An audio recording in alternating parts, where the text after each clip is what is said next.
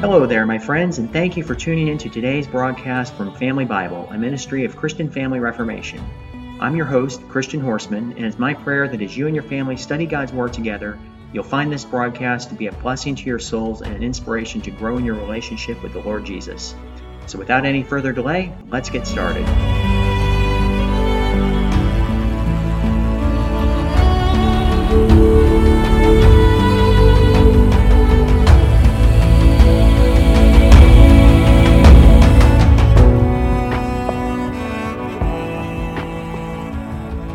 Today we're taking a closer look at the 10th chapter of the book of Mark.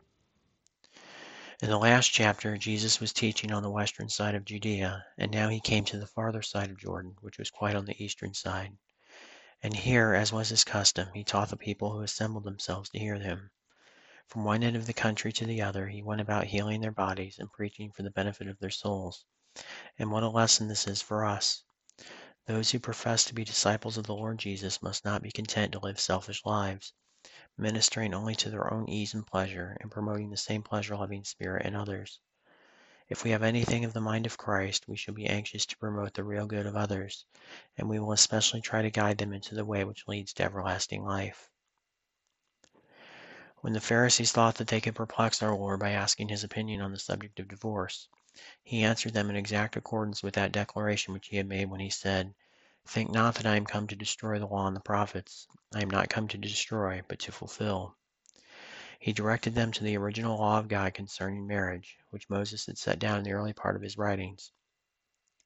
And even though this law was afterwards relaxed in its strictness, the reason was one which ought to have made them ashamed. It was on account of the sinfulness of the Jewish people that divorce had been permitted at all. But now the Lord reinforced the original command and made it doubly binding upon everyone. "Let a man leave his father and mother and cleave to his wife," said he, "and they twain shall be one flesh. What God hath joined together, let no man put asunder." In respect to marriage, the Savior's mind is certainly very clear and precise, and every one of us is bound to regard it in a serious light. We ought to pray for guidance and grace as this binding relationship is entered upon, so that there may never be a reason for even wishing that it would be broken. From the next few verses we learn two things. First, a childlike frame of mind, that is, a humble and teachable spirit, is absolutely necessary for a right receiving of the gospel of Christ. We must stoop low in order to rise high in the kingdom of God. Second, we observe the willingness of Christ to receive children into his favor, and in light of that fact we are taught that it is the duty of all who have the care of them to bring them to Christ for his blessing. This is done by teaching them from their earliest youth to know and love the Good Shepherd. Parents who wish their children to prosper, both in time and also throughout eternity, must take care to not neglect this means of doing them good. Those parents who brought their little ones to Christ for his blessing acted wisely. And although Christ is not visibly present now to take them in his arms, as he did when he ministered on earth, we may still believe in his readiness to embrace our dear sons and daughters in the abundance of his love and mercy. Next, we have a record of Jesus' conversation with the rich young man.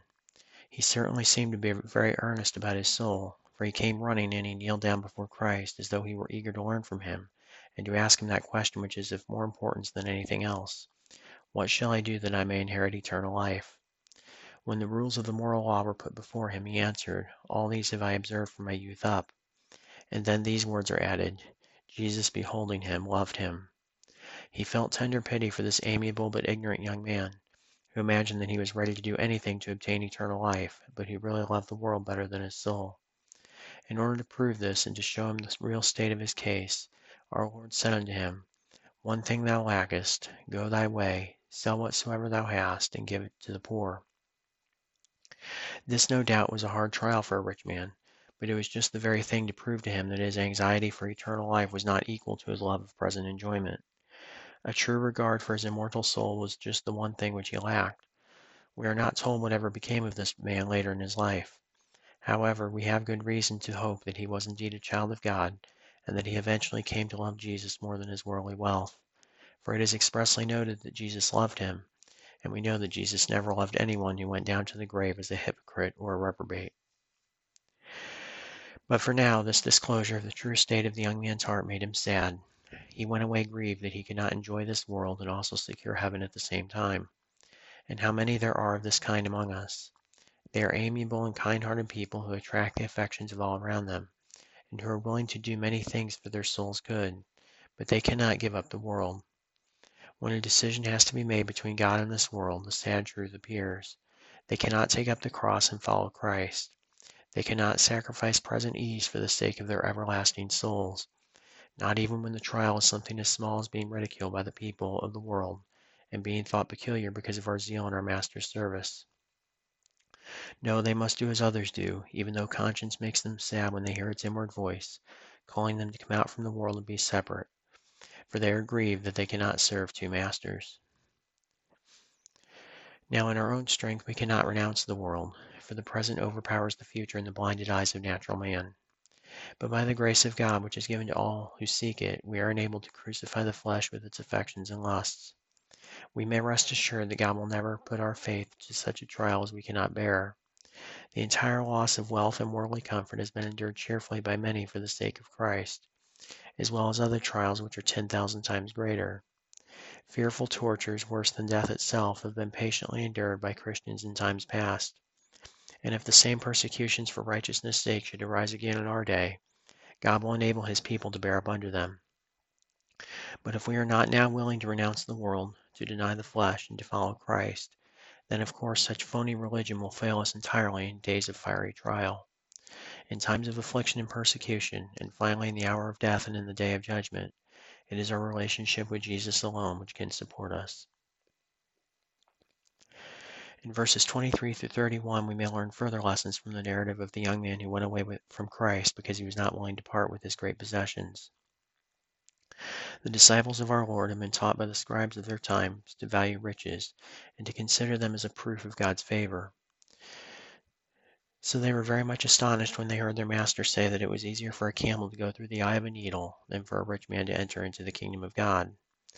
This was a common saying among the Jews when they wanted to express a thing that was extremely difficult. But notice how our Lord makes it very clear that it is not having riches, but trusting in them that ruins a person's soul. Trusting in riches means looking to them for happiness instead of seeking it in the favor of God. There are many among us whose happiness would be completely gone if they were reduced to poverty. But those who are ready to sacrifice everything here below at the call of duty may expect a blessing to rest upon them even in this life, and they are also assured of being made partakers hereafter of life everlasting. Let us pray for grace to take up our cross and follow Christ, for we are well assured that the way to be really happy is to carry out the self-denying principles of his gospel. The language which our Lord had spoken to his disciples after the departure of the rich young man filled them with astonishment and fear. But in order to strengthen his disciples to endure what might befall them in the future, he pointed out to them what was to be his own sufferings. Not only was he looking forward to a dreadful death, but also to the most cruel mockings and scourgings. And all of this he was about to endure for us. He willingly dedicated himself, for our sakes, to suffering and death. And it would not be proper for the followers of a crucified and thorn-crowned Savior to live a life of nothing except ease and pleasure. No, if we hope to reign with him in glory, we must now deny ourselves and follow in the footsteps of the one who is a man of sorrows and acquainted with grief. In verses 35 through 45, the conduct of James and John is set before us as a warning. They greatly erred in asking their master to promise to do for them whatever they should desire, without the least doubt or hesitation as to the wisdom of the request which they were about to make. It is right that we should come to God with our petitions, in full reliance upon his willingness to grant us everything that is for our good. It is right that we should pray with childlike confidence in the tender love of our Heavenly Father. But from a humble sense of our own ignorance we should always be ready to add, "Nevertheless, not my will, but thine be done."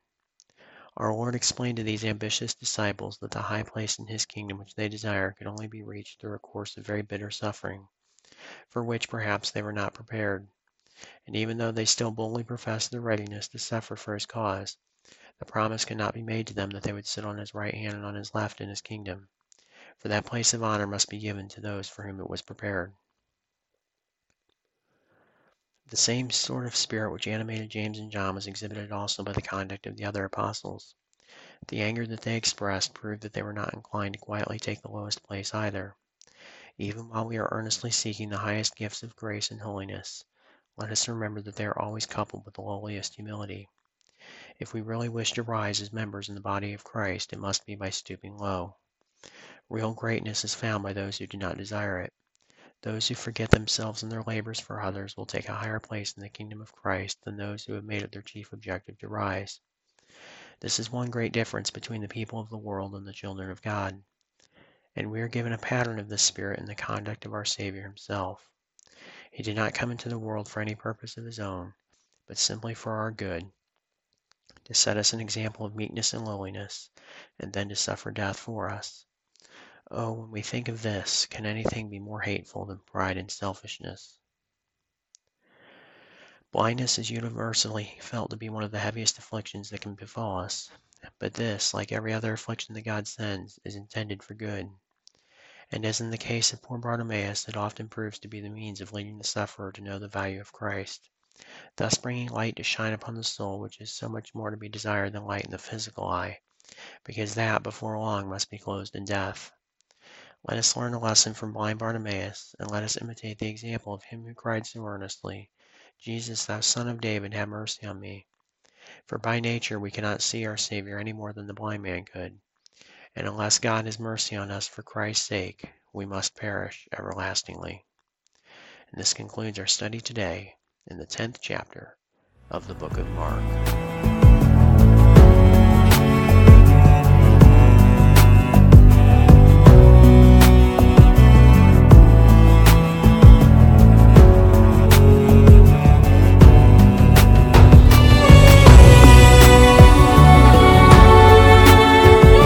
Thank you so much, my friends, for tuning in to today's broadcast from Family Bible. I hope you've enjoyed it as much as I have, and I invite you to join me again here tomorrow, Lord willing, and continue experiencing the richness of His precious Word with your family. If you found this resource to be a blessing to you today, please share it with someone you know, and consider taking a moment to leave a comment and tell others what you found edifying. Also, don't forget to like and subscribe on YouTube so you'll never miss a new broadcast. And feel free to visit my website, ChristianFamilyReformation.com, for inspiration and encouragement in your family's walk with the Lord. I'm your host, Christian Horseman, and I want to thank you again for tuning in today. May the Lord inspire you to live life today in light of eternity. Seize the day for Jesus Christ.